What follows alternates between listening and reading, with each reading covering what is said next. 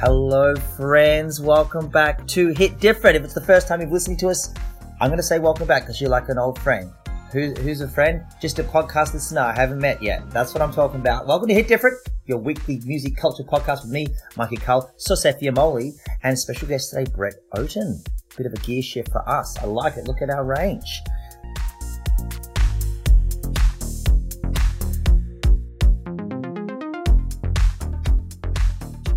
Coming up on this episode, we're going to be talking about no music on a dead planet. Current sort of push. Once again, it's all up to the artists to do this thing, taking their music off Spotify and streaming services. Sosef's going to be examining Kendrick Lamar's new record, Hot Damn, and we're going to go into Brett Otten's career, Brett Otten Principal for Brett Otten Solicitors. All right, my friends, we are on. Sosie, how are you? Knocking boots? Knocking boots, aka meeting deadlines and doing edits on different things, but it's good. I love being able to spend a morning chopping it up with yourself and just a range of fine guests. We've been knocking it out the park. I know we mostly get lawyers and solicitors on this show. However, we thought no more lawyers, no more solicitors. Let's make an exception. Brett Otten, how are you, Brett? You're up in Newtown today, is that right? Well, I'm actually in Cronulla. Like everyone, my work habits have changed in the pandemic. I live in Cronulla, which is, in southern Sydney. I've got a little office here now, as well as our main office in Newtown, and I'm working from here today. Terrific. How are you digging on the home office vibes? Well, it's not a home office. It's just a little one-man office that's closer to home than my normal office. That's incredibly boring, but there we are. That's where I am. It's a different headspace you get into. Even the act of going outside, walking and getting fresh air. Like I have not done that yet today. I'm recovering from keyhole surgery on my knee. So even the concept of going outside, I'm kind of like, yeah, at the moment, my vibe is the Vietnam vet in The Simpsons. He's got like one bung arm and he's on crutches. That's my whole vibe. So here we are. Friends, let's talk about stuff after this bit of music.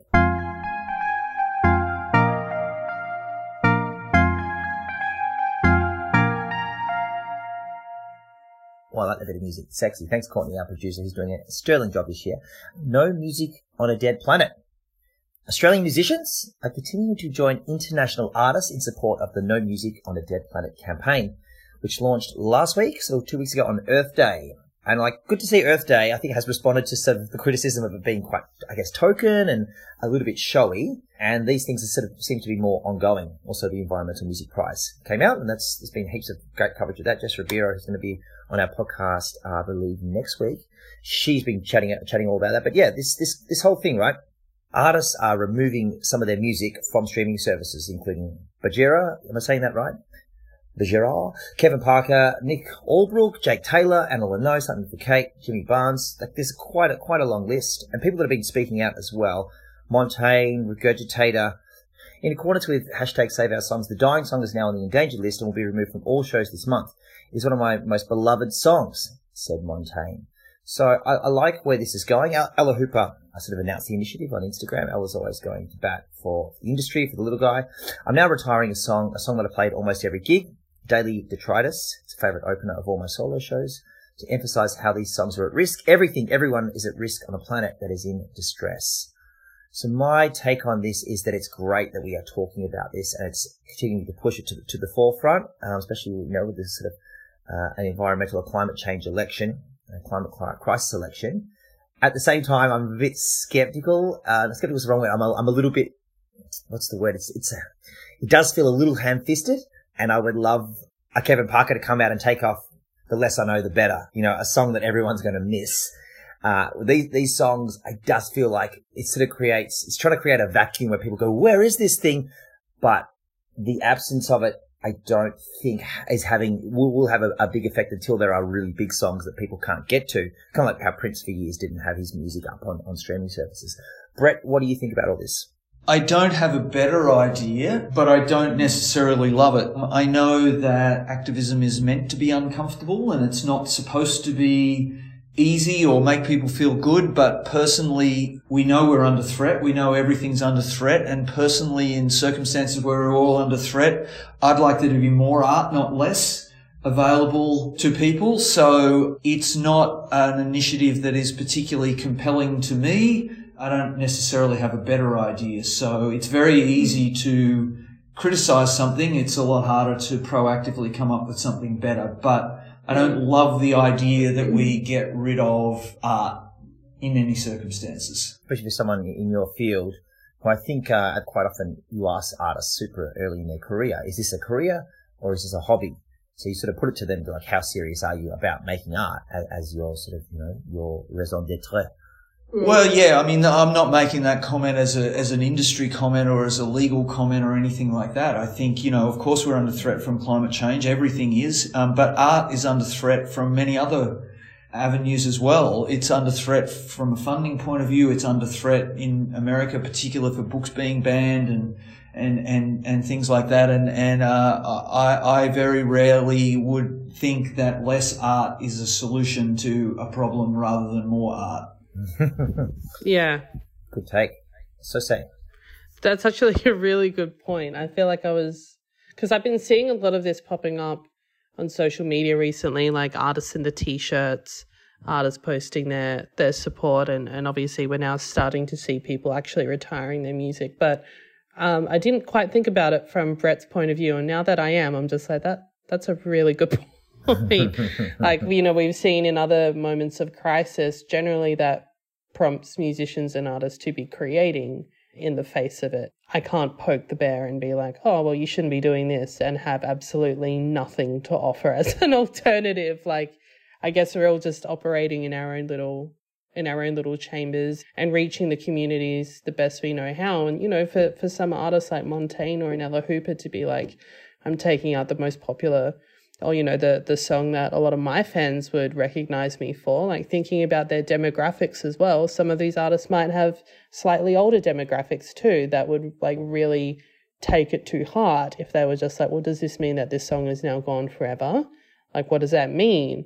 Maybe that's an element too, where they know their fan base and they're like, this could actually be a really good way of at least getting people to think about these issues on that level. Totally. And I think if I was reading one song here that was like, oh, I stream that song, I listen to that song a lot, then it would resonate more with me, and I'd feel a bit more like, oh, actually, this is a really strong idea.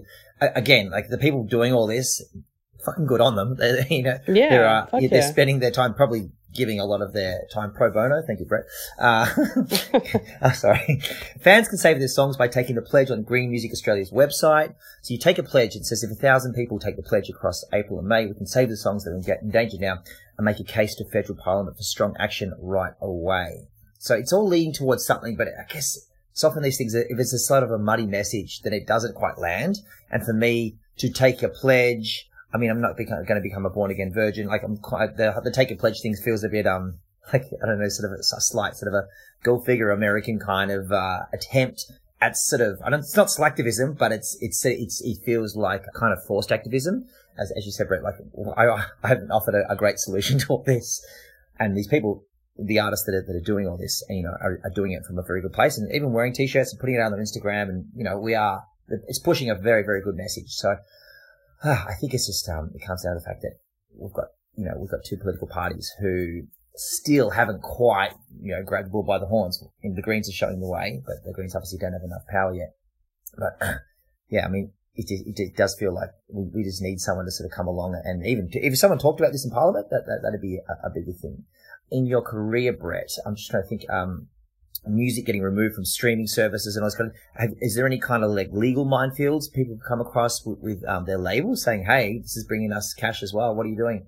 This was an issue that came up most recently during the kind of Neil Young, Joe Rogan dispute relating to Spotify, and that is the reality, is that many artists don't own their own music, and so an artist may well say that they're going to remove their music from a streaming service for whatever reason, and if they don't own it, that will not be a decision that's completely in their hands. It will be the decision of the owner of their music, which is usually their record company, and maybe that record label will respect their wishes and maybe they won't, and often that will depend on how much power they have as an artist, that is how big they are as an artist.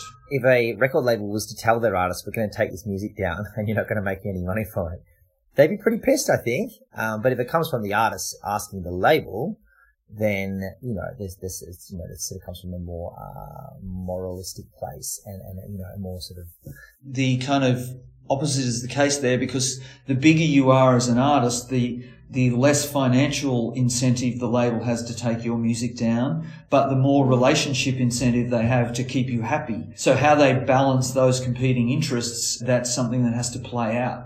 Have Tame Impala taken any music? So Kevin Parker supports this, so I'm wondering whether he's actually taken any music down. I'm not trying to pick on Kevin, I just know that'd be the one that would have the most power, out of all these names here. And another point I want to make, my friends, is Pussy Riot. Everyone around the world knows them because they commit to the bit. They'll go to jail, they'll come out and do exactly the same thing again. They really love rattling the cage and making statements. And this feels like no one's missing Regurgitator's Future is Plastic song, unfortunately. They did the exclamation mark song, the song formerly known as, or songs with, that have big streams and people talk about it, you put on when you get the aux cable at a party. These are the songs that we need. Aux cable at the party songs. Yeah, look, I don't really think you can compare Pussy Riot to this kind. I mean, I'm not criticizing activism. I think the activism is really well intentioned, but Pussy Riot frequently put their life and liberty at risk, and that is a whole other level of. Exactly. So they commit to the bit. Yeah, it's more than a bit. Yeah. It's their life and their liberty, and that is a completely different strata of activity. Agree. It's a comedy expression. Commit to the bit, but I like it. This is good. Feel a bit of good tension here. Hashtag Save Our Songs. Friends, you can go to Green Music Australia's website. You can take the pledge. All these things. I'm going to do it today because I feel like I've just ragged on it a little bit. So do these things. And, and just the more we talk about it, the more we sort of put this message forward, is that there'll be moderates and there'll be people out there listening to this even and seeing what we do on socials and going, hey, maybe I should actually vote Greens. I've never thought about voting Greens. All those little things along the way incrementally that can add up to more. Hey, if you like this podcast, and you do because you're listening to it, you can support Hit Different and other Mushroom podcasts covering Australian music by becoming a subscriber on Apple Podcasts. You get early access. It's pretty sweet. And you basically kind of feel super into, honestly, Sosay has the best tea in this whole industry. So just listen up every week. Forget me. Don't air me out like that. Don't air me out like that. Forget me. Just listen for Sos the Boast and our wonderful guests like Brett Oden. In just a moment, we are going to be talking about Kendrick Lamar's new album, Mr. Morale, and the big steppers, big energy, big vibe around it after this.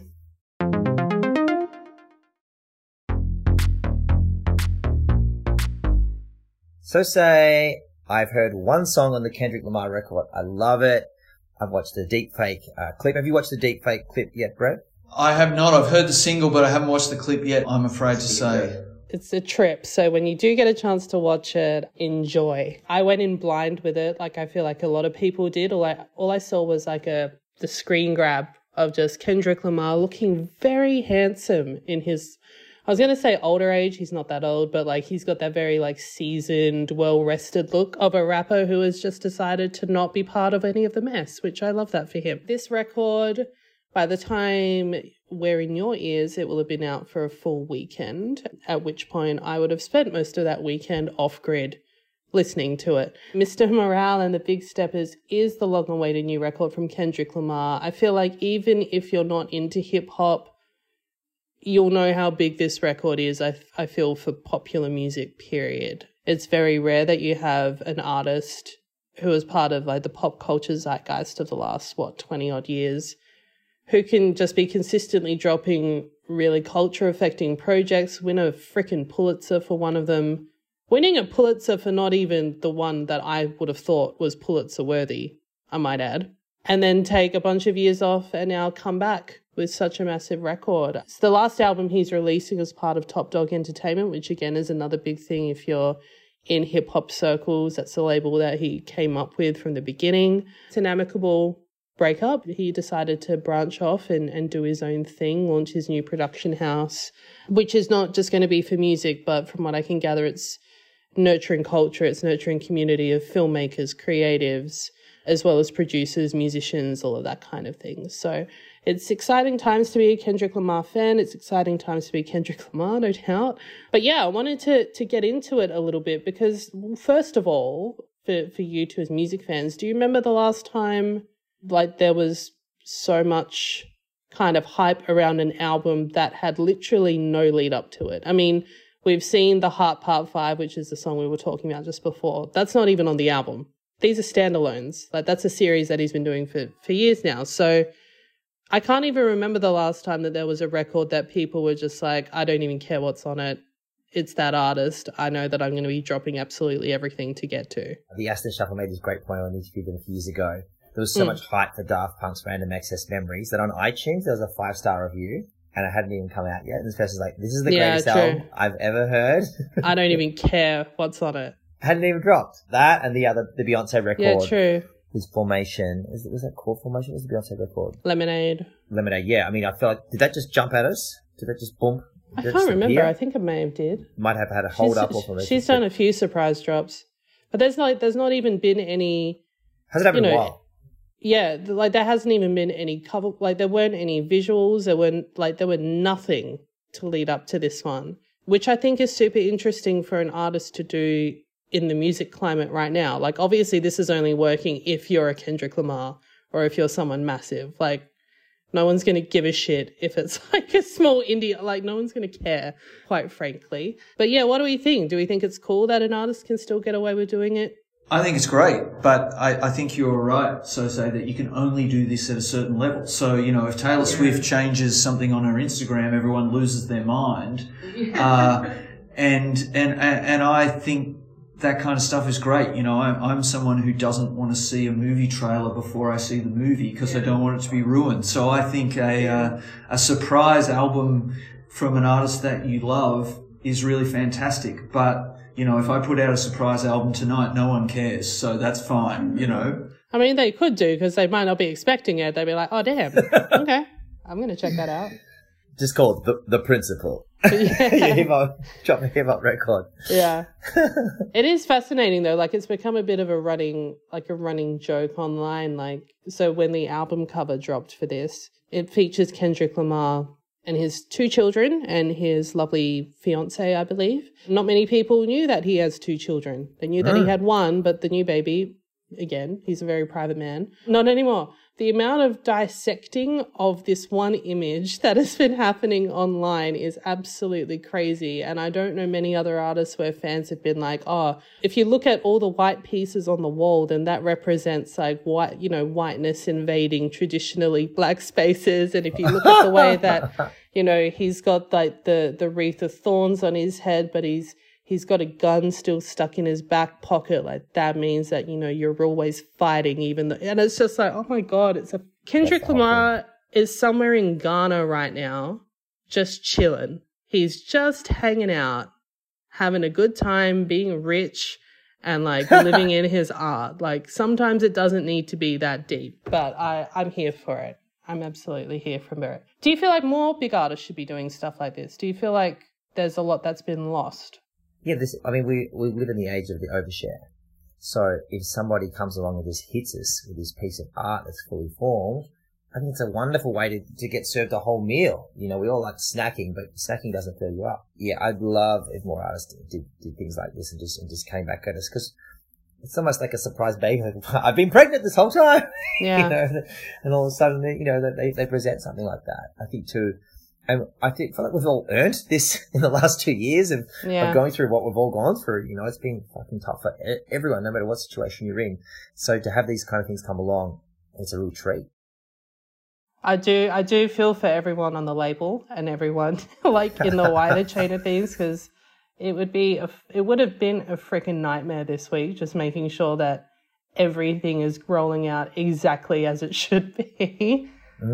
Like I think Spotify fucked up and accidentally leaked that The Heart Part 5 was coming out before it had even hit the streaming service. So I think that may have slightly pushed things a little bit. Yeah. But it just shows that I guess you can be on your P's and Q's right down to the T, but all it takes is just like one little thing. These things always stuff up too. I mean, I'm going to say all day he'd launch something online, one of his, on the streaming services, and it's stuffed up and it just fell down on the same day. And he just put up, first time ever, he goes, oh, this has all gone to shit, but hashtag too blessed to be stressed. And it just made me go, oh, that's really nice. Too blessed to be stressed. It's like, that's an attitude we can all we can all take with us. Absolutely. I love the Crown of Thorns stuff is really fascinating. Obviously, there's a nod to Jesus then and a resurrection, also someone being crucified. Like, he's almost getting ahead of the critics in a way too, because think about how his trajectory, like somehow, like Good Kid, Mad City, that from there, which was already really, really strong, he's just gone up and up and up. And arguably, Pimp, Butterfly and Damn on level pegging / Pimp was probably could be higher. I think so. This is what you were insinuating earlier. Yeah. But nothing he's done has dropped this incredible, this quality control, and even seeing him at the Super Bowl doing the do, like everything in his life. There'd be so many times where people are like, you know what, that's going to cost too much money, Kendrick, or maybe not, dude. And he's obviously just stuck to his guns and said, in the same way our guest last week, Brett, Janaea Turner, she used to be the Arcade Fire manager, and she had this idea with the band doing all this like interesting for Reflector, doing these like chalk drawings all over the world, just these chalk drawings appearing overnight to echo the cover. And she was in these really intense conversations in boardrooms with these sort of stuffy label bigwigs who doesn't know. Nah. Anyway, she just stuck to her guns and absolutely insisted this was what the band wants. And in the end, she's like, there was things like, what if it rains? This is chalk. Like all these things she had to think about. True. And anyway, and ended up executing this amazing. And I remember it just overnight. I remember it now. The Grave Street. It was so cool. It's like, oh my god, this is Arcade Fire. Got people talking, and it was all pretty much they put out one single, but the element of surprise and that kind of intrigue and everything just drawing it towards the artistry is incredible. Right? In your experience, have you ever helped? Because you'd be privy to sort of albums before they come out, and sort of in terms of like publishing and all kinds of aspects of your job. What are some of the things you've been involved with? True. Have been super exciting and you've had to not tell anybody about, and you've seen them sort of roll out? Well, we're not necessarily involved in those kind of marketing decisions unless there's legal aspects to it. But of course, you hopefully love the music of the artists that you work with, and often you hear things in advance and you really love them and you can't wait to see how they are received. Or, maybe you're working on the first Avalanches album and there's 5,000 samples on it and you've got to try and clear them before the record comes out. Or maybe you think there's 10,000 samples, but you've only heard about 5,000. I'm exaggerating, of course, but so that can be pretty exciting / challenging in those circumstances. Were you part of the Avalanches? That's the sampling. So tell us about that. At that time I acted for Modular before it was owned by Universal, and they signed the Avalanches, so we were involved in that record blowing up. Consistently talking to the band about what samples were on, and they would give you the list, and then people would say, well, make claims about other samples that they were not on the list because they didn't think anyone would work them out, and that was pretty interesting time. But I love that album. I'm unscarred by my experiences of working on that album. I love it. What are you doing this Wednesday? I don't know. What are you offering me, Mike? I'm saying if you were to come to Adelaide, where I'm getting flown over for a junket with the Age to review the Avalanches playing Since I Left You in full with the Adelaide Symphony Orchestra for Illuminate, I reckon they could find Brett Oden +1 on the list after everything we've done for them. Well, that is very exciting. We should perhaps talk about that in a different forum. I agree. This is exciting though. And tickets still available, my friends. Very cool. Oh man, that's a big thing to have gone through. I'm not as up with the what's happening in Adelaide on a week-to-week basis as I should be. It's the only Australian show where they're doing this, so they're really, they're making Adelaide cool. Adelaide is cool. We're Adelaide alive. So goes there a bit. She loves it. Yeah, I'm from there. I won't take any South Australian slander.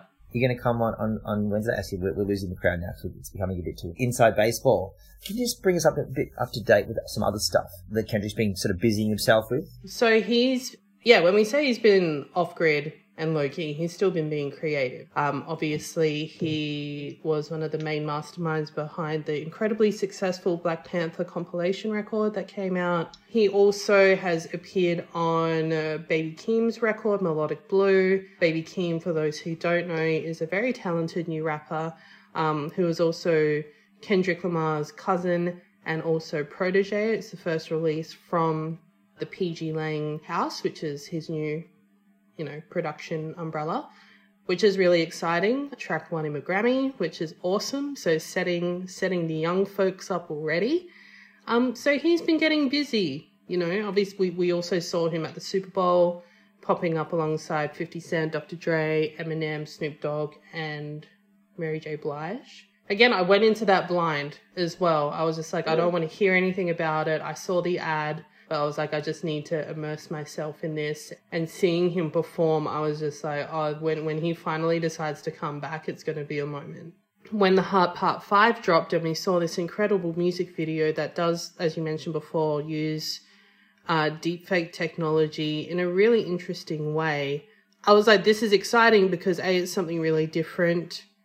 It's demonstrating just how tight he is still as a performer, but also what we heard on that track might not be what the album sounds like, and that's really exciting to me. And there's every chance that he has, he'll put out a record that's completely different to the single that he's dropped. There's rumors this is going to be a double album, so the first side of it will be wholly, Kendrick Lamar, new material, and the second half could be full of collaborations with established artists, but also artists who he's planning on working with further on into his new chapter. So again, just seeing someone like him totally untethered and doing what he wants to do, I'm here for it. I think even if he wasn't a rapper, I'd still be here for it, because I'm like, that's someone who's got complete creative control. Yep. Yep. Hasn't been influenced by a label or anything. I'm wondering, because he's being obviously keeping busy with fatherhood, and a lot of us, when we went through lockdowns, etc., we were not as, effectively creative. So, I've spoken to a lot of artists, Skeggs, myself as a writer. I wrote a creative piece that was just absolute shit. It's because I wasn't hanging out with people each day and coming in, and the interaction and all that stuff you get from, living a quote unquote normalish life. So I'm wondering whether he has scrapped some work, or whether he just, while he was in all the lockdowns and everything went through, no touring, whether he just somehow just stayed at the top of his game. So I think it's just going to be great to listen, and and obviously now you can sort of move away and come back to work and go, was this good? Is this good? Should I put this out? And he's decided yes. So I'd love to know if there's just vaults of material, like Dr. Dre level vaults. Dr. Dre, Prince level. Very cool. Hey, friends, in a moment, we're going to be talking to Brett Oden, principal solicitor at Brett Oden Solicitors. But we will tell you this. You can subscribe. Good. You can check out other Mushroom podcasts, like Some of My Best Work with Jane Rocker. That's a great podcast. 180 Grams with Moi. One Guitar with Alex Gow, where they sent a guitar all around Glasgow to Paul Kelly, and they just got everyone to write songs on it and pass the guitar and write a song on it. Really quite a beautiful concept and really well executed. In a moment, Brett Oden.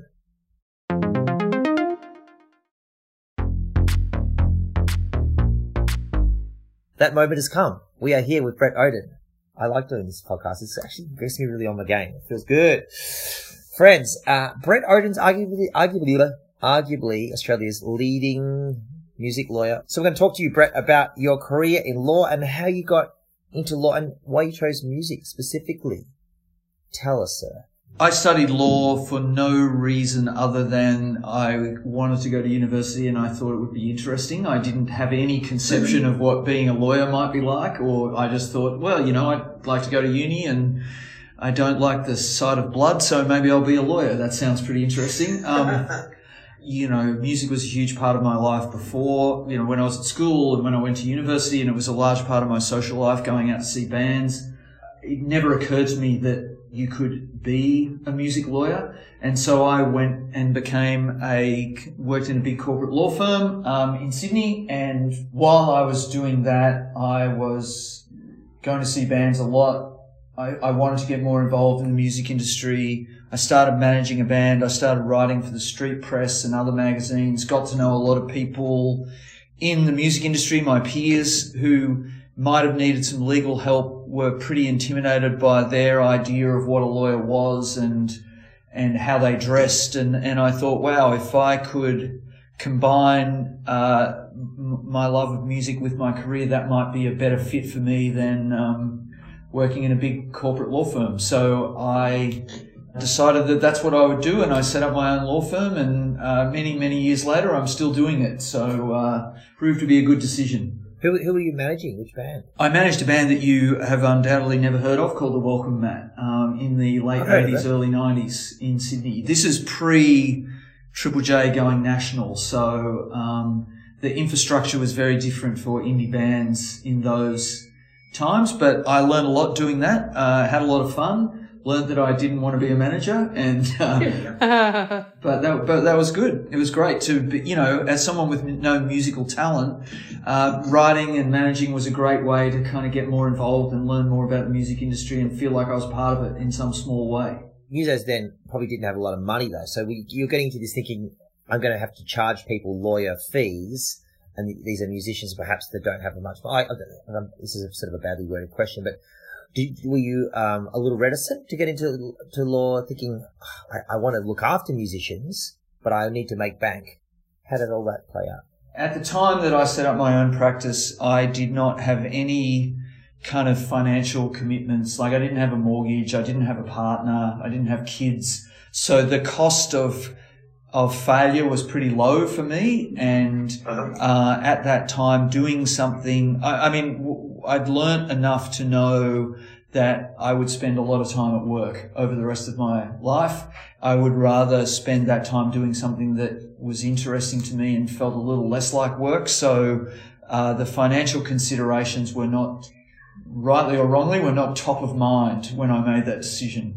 And what are some of the first sort of the first pieces of legal work you did for musicians and bands, and sort of interesting things along the way that you're obviously just accruing knowledge? And when I set up my own firm, I'd been involved as a writer or as a manager for quite a few years, so I had a lot of friends who were in bands, and this is in the early 90s.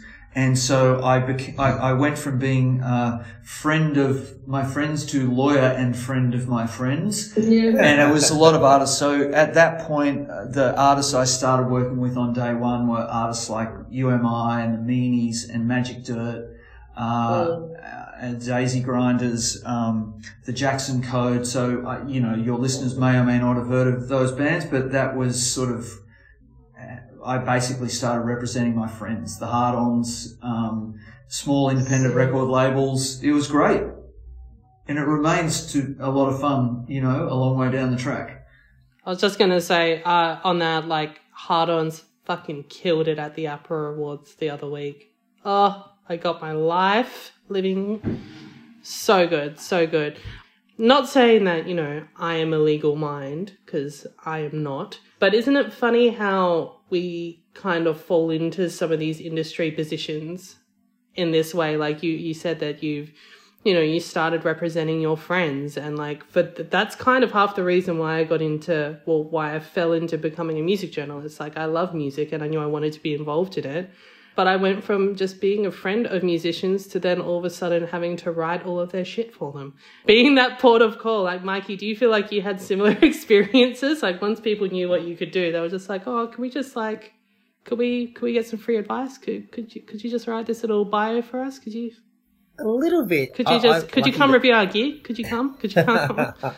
I always like to just, make sure people feel good, but also that they know that I will be very honest with them. Yeah, for real. Straight up. And often we'll go a little harder on local bands just because, you want to keep them honest and keep things popping. Yeah. At my first ever one I did for Impress, a glass broke behind me from the second floor and shattered and landed about 2 meters behind me. And so all this could have been over before it began. But I think your point's a really good one, Sosei, because, most people in the music industry, even if it doesn't look like it down the track, they're in there because they just loved music so much that they wanted to find a way in. And whatever it is that you want to do, whether it's a journalist or a lawyer or a manager, the music industry probably doesn't need another one of you. No. And so you just have to force your way in, no matter, you just have to find a spot for yourself, and often, believing in someone or an artist, or seeing something in an artist that someone else doesn't see, and being prepared to work at that, whether that's as a lawyer or a manager or a writer, is your way in. You just got to be, if you're really excited about something and you're really determined to do it, you can find a space for yourself. Absolutely. Absolutely. Brett, you mentioned avalanches earlier, which is super, super interesting. Was that the kind of the thing that put you on the map in a way, or what are some of the early days work that you did that helped people go, oh, Brett Oden, this guy's got it? We'll go way back into history now, but I was a happy beneficiary of the changes in the music industry wrought by Nirvana. So at the point when I started and I acted for bands like Magic Dirt and the Meanies and UMI, the kind of major label traditional structures of the music industry were not interested in bands like that. There was a completely separate universe of independent labels and independent promoters, and I lived in that universe. I had a whole lot of peers who were, trying to make it as a lawyer or a manager or booking the Lansdowne Hotel or writing for the street press. And Nirvana completely changed the equation, where an alternative band became the biggest band in the world. And then, of course, major labels wanted more of those. They're bigger artists at that time, and no disrespect to these artists, are bands like Noiseworks, and they didn't have people in the building who understood those kind of artists. And so, people who worked at community radio or people who booked venues suddenly were in demand to be A&R people, and basically a whole generation rose up because of that band into the more traditional music industry. And I was the lucky beneficiary of that, but the first band that I acted for that became hugely commercially successful was Silverchair, and they engaged me because they were fans of Magic Dirt. They engaged me as their lawyer.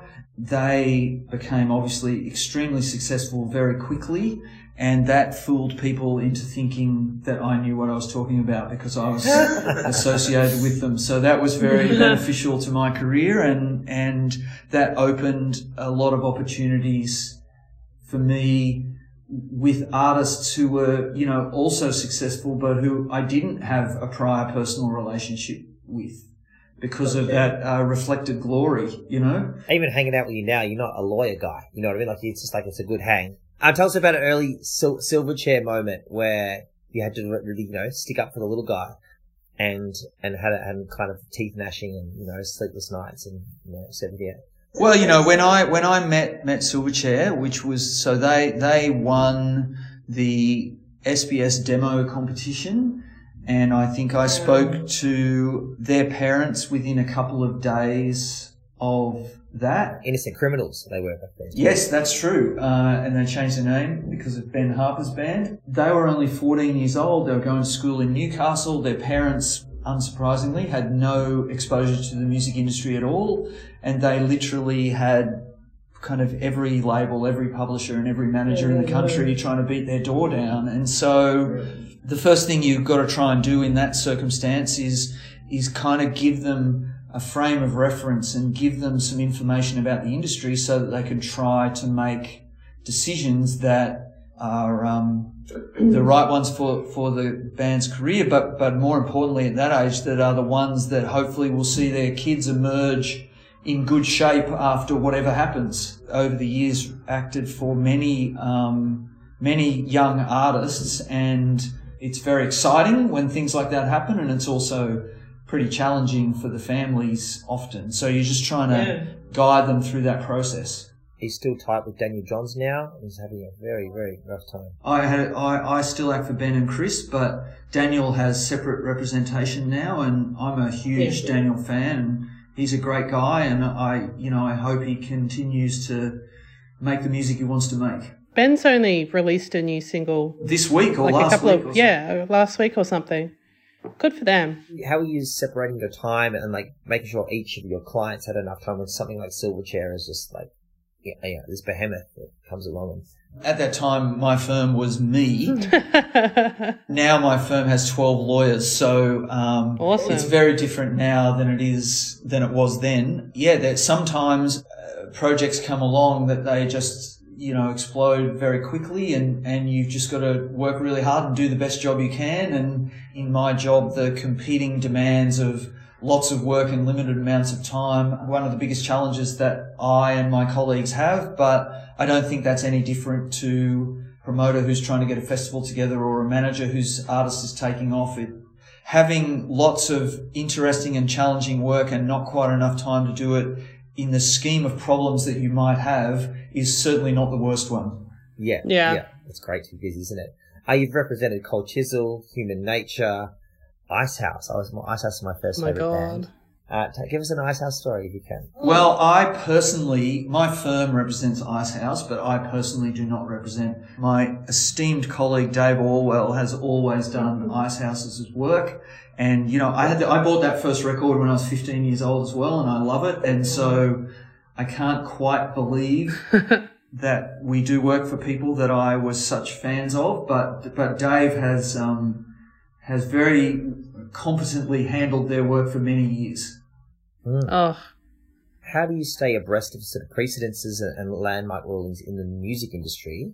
Because it is such a fast-paced kind of dynamic industry that constantly changing. That we spoke about the Neil Young and Joe Rogan stuff, things like that would have been this whole legal minefield for Neil Young or for his label. There's who has the power, all this kind of stuff. How do you, to stay on top of all these kind of developments? Every one of us at my firm are doing this because we love music, and we're also interested in the business and legal aspects of music. So staying on top of things is not very hard when it's something that you're really interested in. I naturally read all the music press. I listen to podcasts. I consume a whole lot of that stuff, and it's the same as, you know, if you said to someone who really loved the English Premier League, how do you stay on top of what's happening in the English Premier League? Well, it's pretty easy when you really love it. So that's not been a challenge at all, really. Do you find, are you going into court much? We don't do any litigation or court work at all. All we do is advise clients about their business. So we're negotiating deals. We're helping set up their structures to help them run their business of being a musician. We're negotiating record deals, publishing deals, sponsorship deals. We act for other industry players like record labels, festivals, that whether they're an artist or a festival or whatever, they're a small business or maybe a big business, and they have all the legal and commercial challenges that any business has, and we help them through those challenges. They just happen to be a business whose product is something that we find really interesting, so we like doing the work. Nice. Do you ever take on business even though you're not into the music? Yeah, I think the two, it's really great if you really love the music, but what I want to do is do a really good job for people and help people who are musicians who are often not that interested in legal or commercial matters, and just help them get to where they want to go. So whether I personally listen to their music when I go home is irrelevant. To me, I just don't want to do work for people who I don't think are nice people. You know, whether I listen to their music is much less important than whether I think they're a good person or not. Have you sat in meetings where you've gone, we should do this, and there's just been a moment where you've gone, I'm not really into this person, I'm not really into this, and just sort of... There are certainly clients where we have walked away because we just think that it's too hard, or they're asking you to do things that you just don't feel comfortable with. And obviously I'm not going to share any specifics of that, but we've certainly walked away from projects where we just didn't want to be involved. But thankfully there are exponentially more projects which we are very excited to be involved in than there are more negative experiences. Very good. Sorry, I've always hug, I guess. No, you're fine. It's just been really interesting to listen to such a unique perspective from probably an area of the industry where a lot of us think we know quite a bit about. And it's just reinforcing to me how much fucking oversharing goes on online, man. And a lot of it is so unfounded. So actually being able to listen to somebody who's been in the industry as long as you have been in different elements of it, facets of it, has been really fascinating to me. I guess one thing I did want to ask you, jumping off from when we were talking about your work with younger artists and sort of the importance you saw in setting up structures for them and their families to be supported. You know, I kind of wanted to talk about sort of culture of reality TV singing shows and stuff like that, because I know I've definitely heard some horror stories over the years when, I guess maybe more when Australian Idol, The Voice, X Factor, all of those things are becoming almost like a bit of a breeding farm for young singers to come through. You'd see them become really popular. the amount of winners who would go through these shows from the outside looks like they get sold a dream, and then a year later you never see from them again. I felt like that became a bit of a norm. Like, do you have any insights into how that kind of climate maybe changed the way or changed perspective to trying to set young artists up to be protected and supported legally? I've been involved in a lot of those shows, and I act for a number of artists who have emerged very successfully from those shows. For example, Guy Sebastian, Jess Mauboy, Vera Blue. Yeah. But of course, they are in the minority. Yeah. The thing that I would say to artists who are thinking about going on those shows is they've got to remember the purpose of the show is not to make people into stars. If they make someone into a star, that is a happy kind of benefit. The purpose of the show is to provide entertainment for X nights a week for 12 weeks. And that is the purpose of the show. And the show needs drama and heroes and villains, and it may not always present you in the way that you think you should be presented. And that is really tough. And some people have emerged from those shows and had really great careers and life-changing experiences, and some people have had far less positive experiences. And the thing is, there's a lot of perception, those deals are terrible and blah, blah, blah. To me, the deals that those shows offer are not any worse than the deals that an artist who was being approached by a major label and was not in a bidding war and didn't have any leverage and was a new artist, they're not any different to those deals, except that if you're an artist who is discovered in a pub and a label wants to sign you, then you can take as long as you like to think about it. And maybe you'll do a management deal 6 months later, and maybe you do a publishing deal 12 months after that, and maybe you'll go on tour 12 months after that. But when you go on one of these shows and you make it to the top 20 or the top 30, you are asked to sign all of those agreements on the same week in a pressured situation. And of course, you don't have to do it.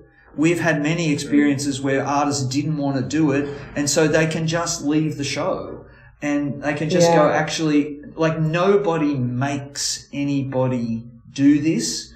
But if you elect to do it, you do it in a very pressured environment when you're on TV a lot, and it's a really difficult circumstance. In the same way that, completely unrelated, artists can get offered really bad record deals and, not necessarily by majors, but they don't have to do them. And often artists think that a bad opportunity is better than no opportunity.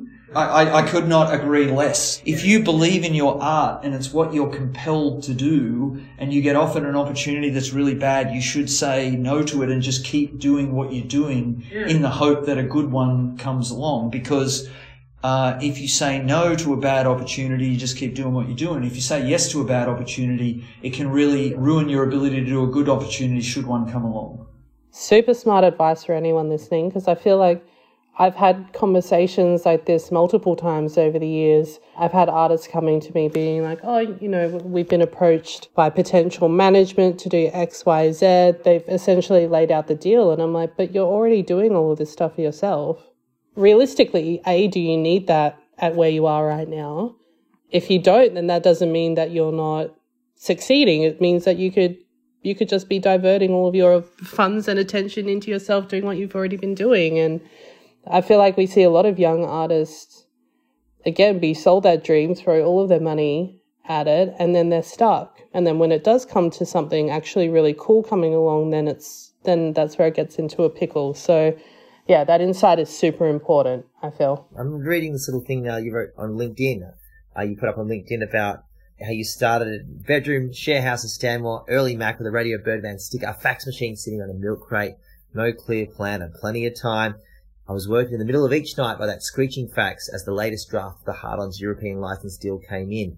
I just left the world's biggest law firm to start the world's smallest law firm. It was thrilling.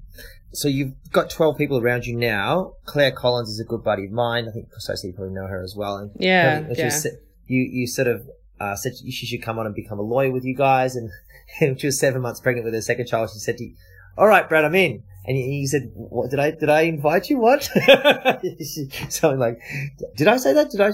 Anyway, she's an absolute ripper. Tell us about how you've selected the people to work with you over the years, and just any kind of specific anecdotal kind of stuff where you go, "I chose Claire Collins because of this, and look at what she's done." Well, as they say in the fairy tales, you've got to kiss a few frogs. I have a fantastic group of people. I've had fantastic people work for me and move on to other roles within the music industry, and it's really hard to employ people.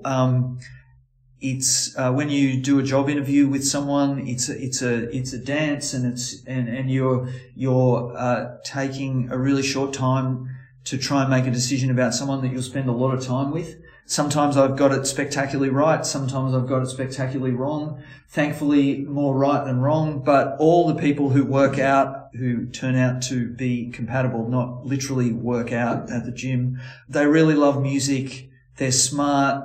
They're hardworking. They're nice.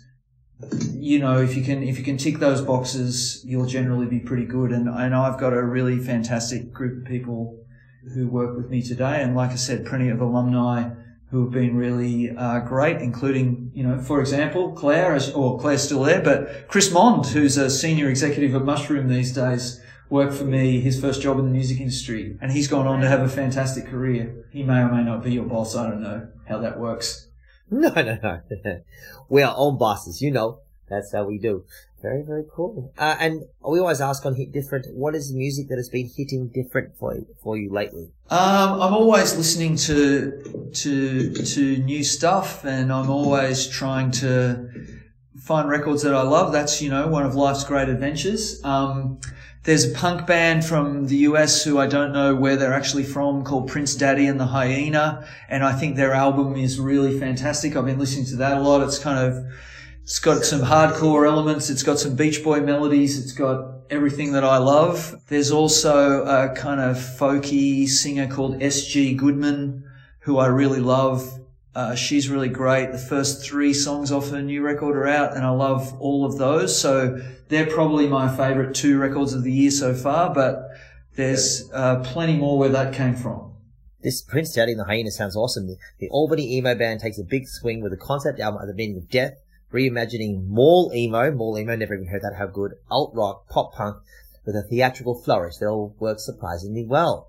They sound hot damn. How about you, Sos? What have you been banging, slamming? I do this thing where I try and stay pretty abreast of local releases, but there are some others that I completely miss the boat on, and then I have to come back to them and try and pretend like I've been up on them the whole time. Telenova are a group who I've recently kind of become obsessed with. Again, I saw them for the first time live at the APRA Awards probably, a fortnight ago now. They did a cover of Red Room by Hiatus Coyote, which was off the chain. It was them and Mindy Mangwang, Tamil Rojan, friend of the pod, Luke Howard as well, just fantastic musicians. And I know that they've come from a number of different projects. Their music is just sick. It's been a while since a local band has really taken me like that, and I was just like, oh shit, they're really good. I know that at the moment they're in the UK for The Great Escape, so hopefully that's going to have a bit of a bleed-on effect for them. And now that, you know, international touring is starting to become a thing again, I can really see them just hitting it over there. But I really love them. I really hope that their Hiatus Coyote cover eventually gets some kind of release, because it's friggin' worth it. Go look it up on YouTube. The full performance clip is online, and it's just, it's so immersive. It's beautiful. Podcast. They're having definitely having a moment, Telenova. I've still not listened to any of them. I'm sure I've heard them on Triple R without knowing it's them in PBS. But I just love people talking about them, so that's a real good one. The Smile dropped today, being Friday. It's the Johnny Greenwood, Tom York, and Sons of Kemet drummer Tom Skinner record. And I think from what I've heard this morning, it's just more kind of cool Radiohead, Atoms for Peace, good claustrophobic music to really get down to and listen to Tom York and those kind of Ortekra warp kind of elements running through it. So I've been blasting that. And if there's a song you want to like absolutely lose your mind to, I've been doing it with my two daughters in the car the last 2 days, like, ready for this bit? They're like, oh, shut up, Papa. But Sotto Passaggio by Axel Bowman.